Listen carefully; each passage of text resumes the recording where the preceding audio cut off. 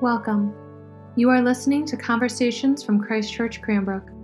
We are a faith community located in Metro Detroit who have been transformed by God's acceptance, love, and grace. Whoever you are, wherever you find yourself on the journey of faith today, we pray this podcast will feed your soul and inspire your spirit.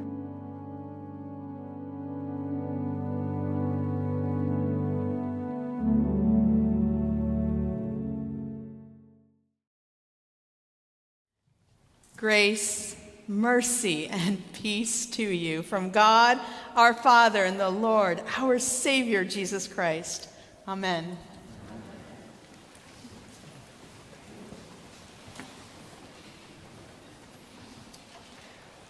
On Tuesday, this past Tuesday, I participated in the great democratic experiment by sequestering myself along with 40 other people, and we counted absentee ballots for Royal Oak and Ferndale. There were about 17,000 of them. And it was my first time, and it was a fascinating process. I can report to you that it was actually really super impressive. There were tons of checks and balances throughout the way, including having people from the different parties working on ballots together. There were challengers who roamed all the way around and watched all of us and oversaw the whole process. And there were these constant checks and balances, ballots of the number of ballots from the beginning of the process to the end, making sure that the numbers matched the numbers that went in, the numbers that went out. And I was at a table of 6 people. There were 3 Jews, 2 Christians, and an ex-Catholic. And then the man who I sat across from, who I spent the most time in conversation with, had left the Catholic Church because he disagreed with everything that they stood for.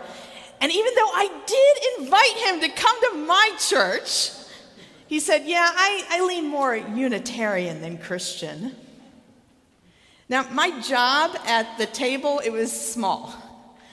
They handed us envelopes that had been slit open, and so I had to take the ballot out of the envelope with the secrecy envelope covering what was inside. I saw no votes, and I would look at the envelope, and I'd look at the top of the ballot stub and see if the numbers matched. And if the numbers matched, then I would put the envelope aside and hand the secrecy envelope and the ballot to the next person. And that's all I did, all day, from 7 a.m. until 4 p.m.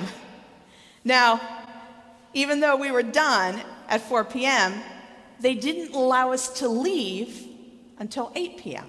Why? Because the polls were still open, and we had seen votes. So we weren't allowed to leave the place. We were not allowed to have our cell phones. We couldn't even have a Kindle that could have been attached to the internet in some ways. We had no ability to connect with anything. And if I wanted to go out to my car to get something, a police officer had to escort me to make sure that I didn't get out there and tell the world what I saw about these votes. So we were stuck in this room. Now, luckily, the ex-Catholic had counted absentee ballots before, so he brought a deck of cards. So 2 of the Jewish men and the ex-Catholic taught me how to play euchre. And even though they assured me that it was way more fun when you do shots, it actually was quite enjoyable, and it made the time pass. There were 2 young women there, too, as well. One was Muslim, and one was Hindu. And they were 21 years old, and they were studying pre-med at Wayne State. And they seemed to be in charge of everything. They were telling all the tables what to do and how to do things. So I asked them if they had had some sort of special training. And they said, no, we've been doing this for years. And it turns out that in 2020, they were 19 years old when the pandemic hit. And they're pre-med students, so they have a deep compassion for others. And they were worried because they heard that most people who worked at absentee ballots were older. And they didn't want anyone to go and expose themselves and and have problems with COVID back then when we didn't have vaccines or anything. So they volunteered to work at the August 2020 primaries, and they had been working the elections ever since then. And I asked them, I said, why do you keep doing this? And they were like, we love this experience of working with diverse people for the good of our community. And these women also had very opinionated thoughts of what was on the ballot, and they weren't afraid to share what they thought of the big issues. You know, as I reflected on the day when they finally released us at 8:01 to go home, and I was driving back, I was struck by two things.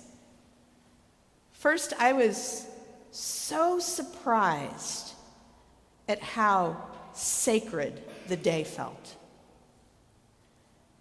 I mean, there's something about being with a lot of people who don't agree with each other and being together for 13 hours, being committed to something greater than each one of us individually. That just really felt holy. The second thing I was surprised about was how satisfied I felt. I mean, it didn't matter what the outcome of the election would be. And it didn't matter how simple my role was. I felt like I did my part. I felt like I was called to do something, and I did it. Sacred and satisfying. I actually think that's a universal desire for all of us. To experience the life we have as sacred. To be connected to the divine. To have meaning beyond ourselves, to have some sort of relationship with others that is mystical and yet tangible. And to be satisfied with our lives, right? To find that the way that we're living our lives is indeed doing some good in this world, is providing the best that we know how, and we feel like we have some sort of integrity in how we're living. That brings us satisfaction. Is this the desire for your life? My spiritual director is fond of telling me that my deepest and holiest desires are actually Jesus' desires for me. So could it be that Jesus actually wants each of us to have sacred lives that are satisfying? I don't know. I mean, if you read the gospel for today, it looks like Jesus is promising us the exact opposite, right? I mean, here we have Jesus who's assuring us that everything you see, it's going to be gone. Everything's going to be turned upside down. And there ain't nothing sacred. It's all going to be sacrilegious. And the disciples aren't going to experience deep satisfaction in following Jesus. They're going to experience deep sacrifice, including their freedom and maybe even their own lives. And there's no vision that Jesus is sharing with the disciples to say that you can have a life filled with goodness and accomplishment. He tells them, no, there's going to be doom and gloom, and there's going to be problems with the earth and problems among people and problems that'll cause death and destruction and disaster. And then he ends with that chilling prediction of those scary end times for those who follow Jesus. You will be betrayed, even by your parents and your brothers and your relatives and your friends, and they're going to put some of you to death, and you're going to be hated by all because of my name. I mean, maybe one can argue that if you really do want to experience the sacred and satisfied life, you should do what that ex-Catholic did and join the Unitarian Church. Don't follow Jesus. Except there's this. Jesus tells the disciples that when they're handed over to the authorities, they don't have to prepare their testimony. Why? Because Jesus said, I'm going to be there with you. I will give you the words. I will give you the wisdom. I am not going to abandon you. I will be present with you even in the worst of circumstances. I will be there. There's a book called Torture and Eucharist by William Kavanaugh. And it's about the church in Chile under the dictator's Pinochet's regime. And Kavanaugh was working when Pinochet was in power in some of the poorest neighborhoods in Chile. And he began to research the torture that was happening to people who would go missing. Kavanaugh came to the conclusion that the purpose of the torture was not to get information out of people. It was to make them feel utterly alone, to make them feel like they were cut off from everyone else, that they had been abandoned and no one could hear their cries. And the regime wanted this because they didn't want people to gather together. They wanted people to be afraid of being with one another. They didn't want people to have coalitions and talk to each other and figure out how to do something against what they were experiencing. So they took people away and tortured them. Kavanaugh argued that Jesus' institution of the Eucharist was the ultimate response to torture, because the Eucharist brought every body together in the one body, in the body of Christ. The Eucharist binds us to one another and to God. And so when they were torturing the single person, they were actually torturing the whole body of Christ, and you couldn't separate the person from Christ's body. So even in the worst of times, Jesus does not abandon us. The body of Christ does not abandon us. This is the assurance that allows our life to remain sacred, even in the worst of possibilities, and to have some peace, knowing that we can remain steadfast and stay the course regardless of the outcome. By our steadfastness, we gain our souls in the midst of peril.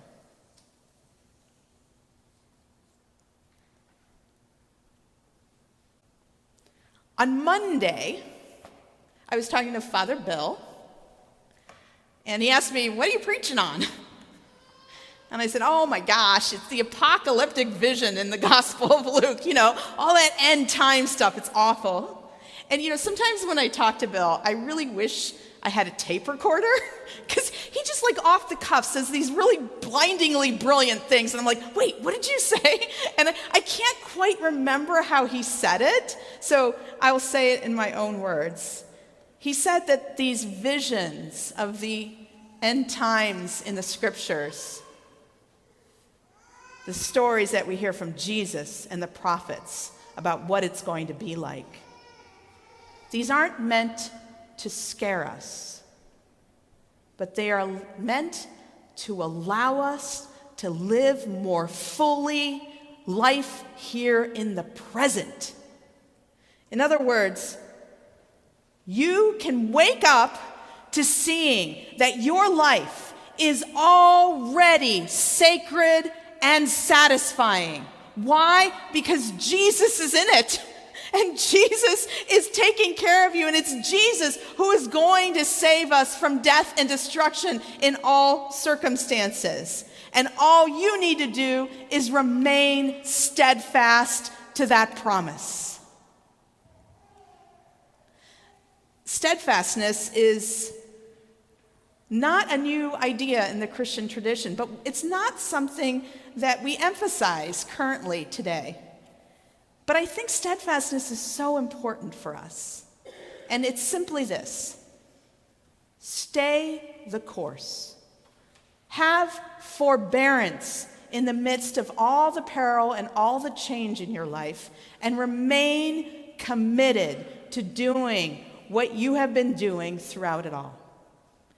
And this is what Jesus is saying to us. This is what the prophets say to us. Remain steadfast. Trust God is at work. Do what is right and good to the best of your abilities. Even though it may be minuscule in the scheme of things, don't change your course based on the chaos that surrounds you, and you will experience the sacred life. And you will find deep satisfaction, because you have remained steadfast. There's one more aspect about your life that I'd like to tell you about.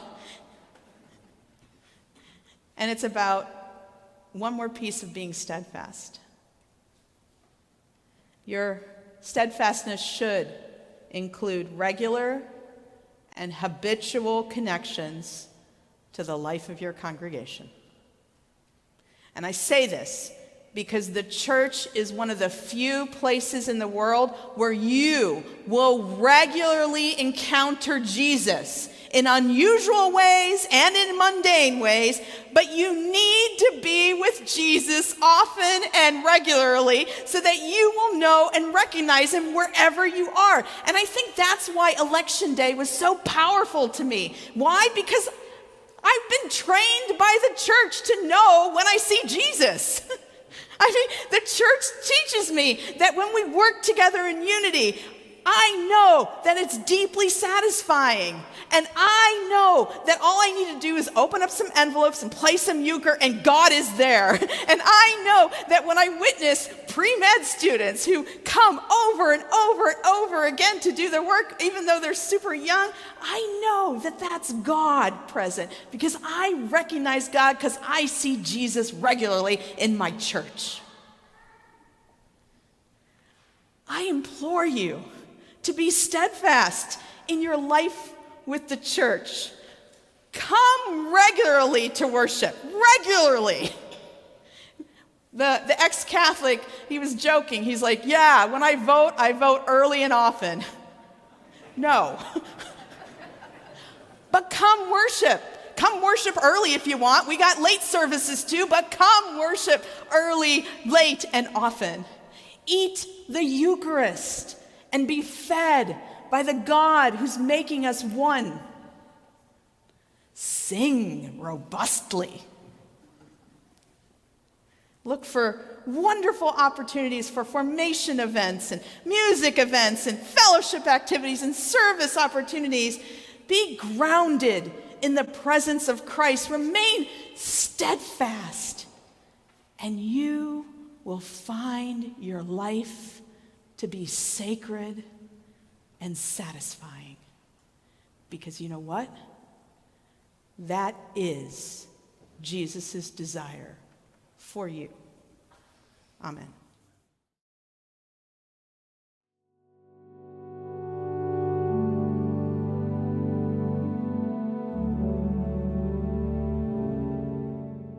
Thank you so much for listening to Conversations at Christ Church Cranbrook. To learn more about our mission, worship services, and learning opportunities, please visit us at christchurchcranbrook.org. You can find us on Facebook and Instagram at Christ Church Cranbrook.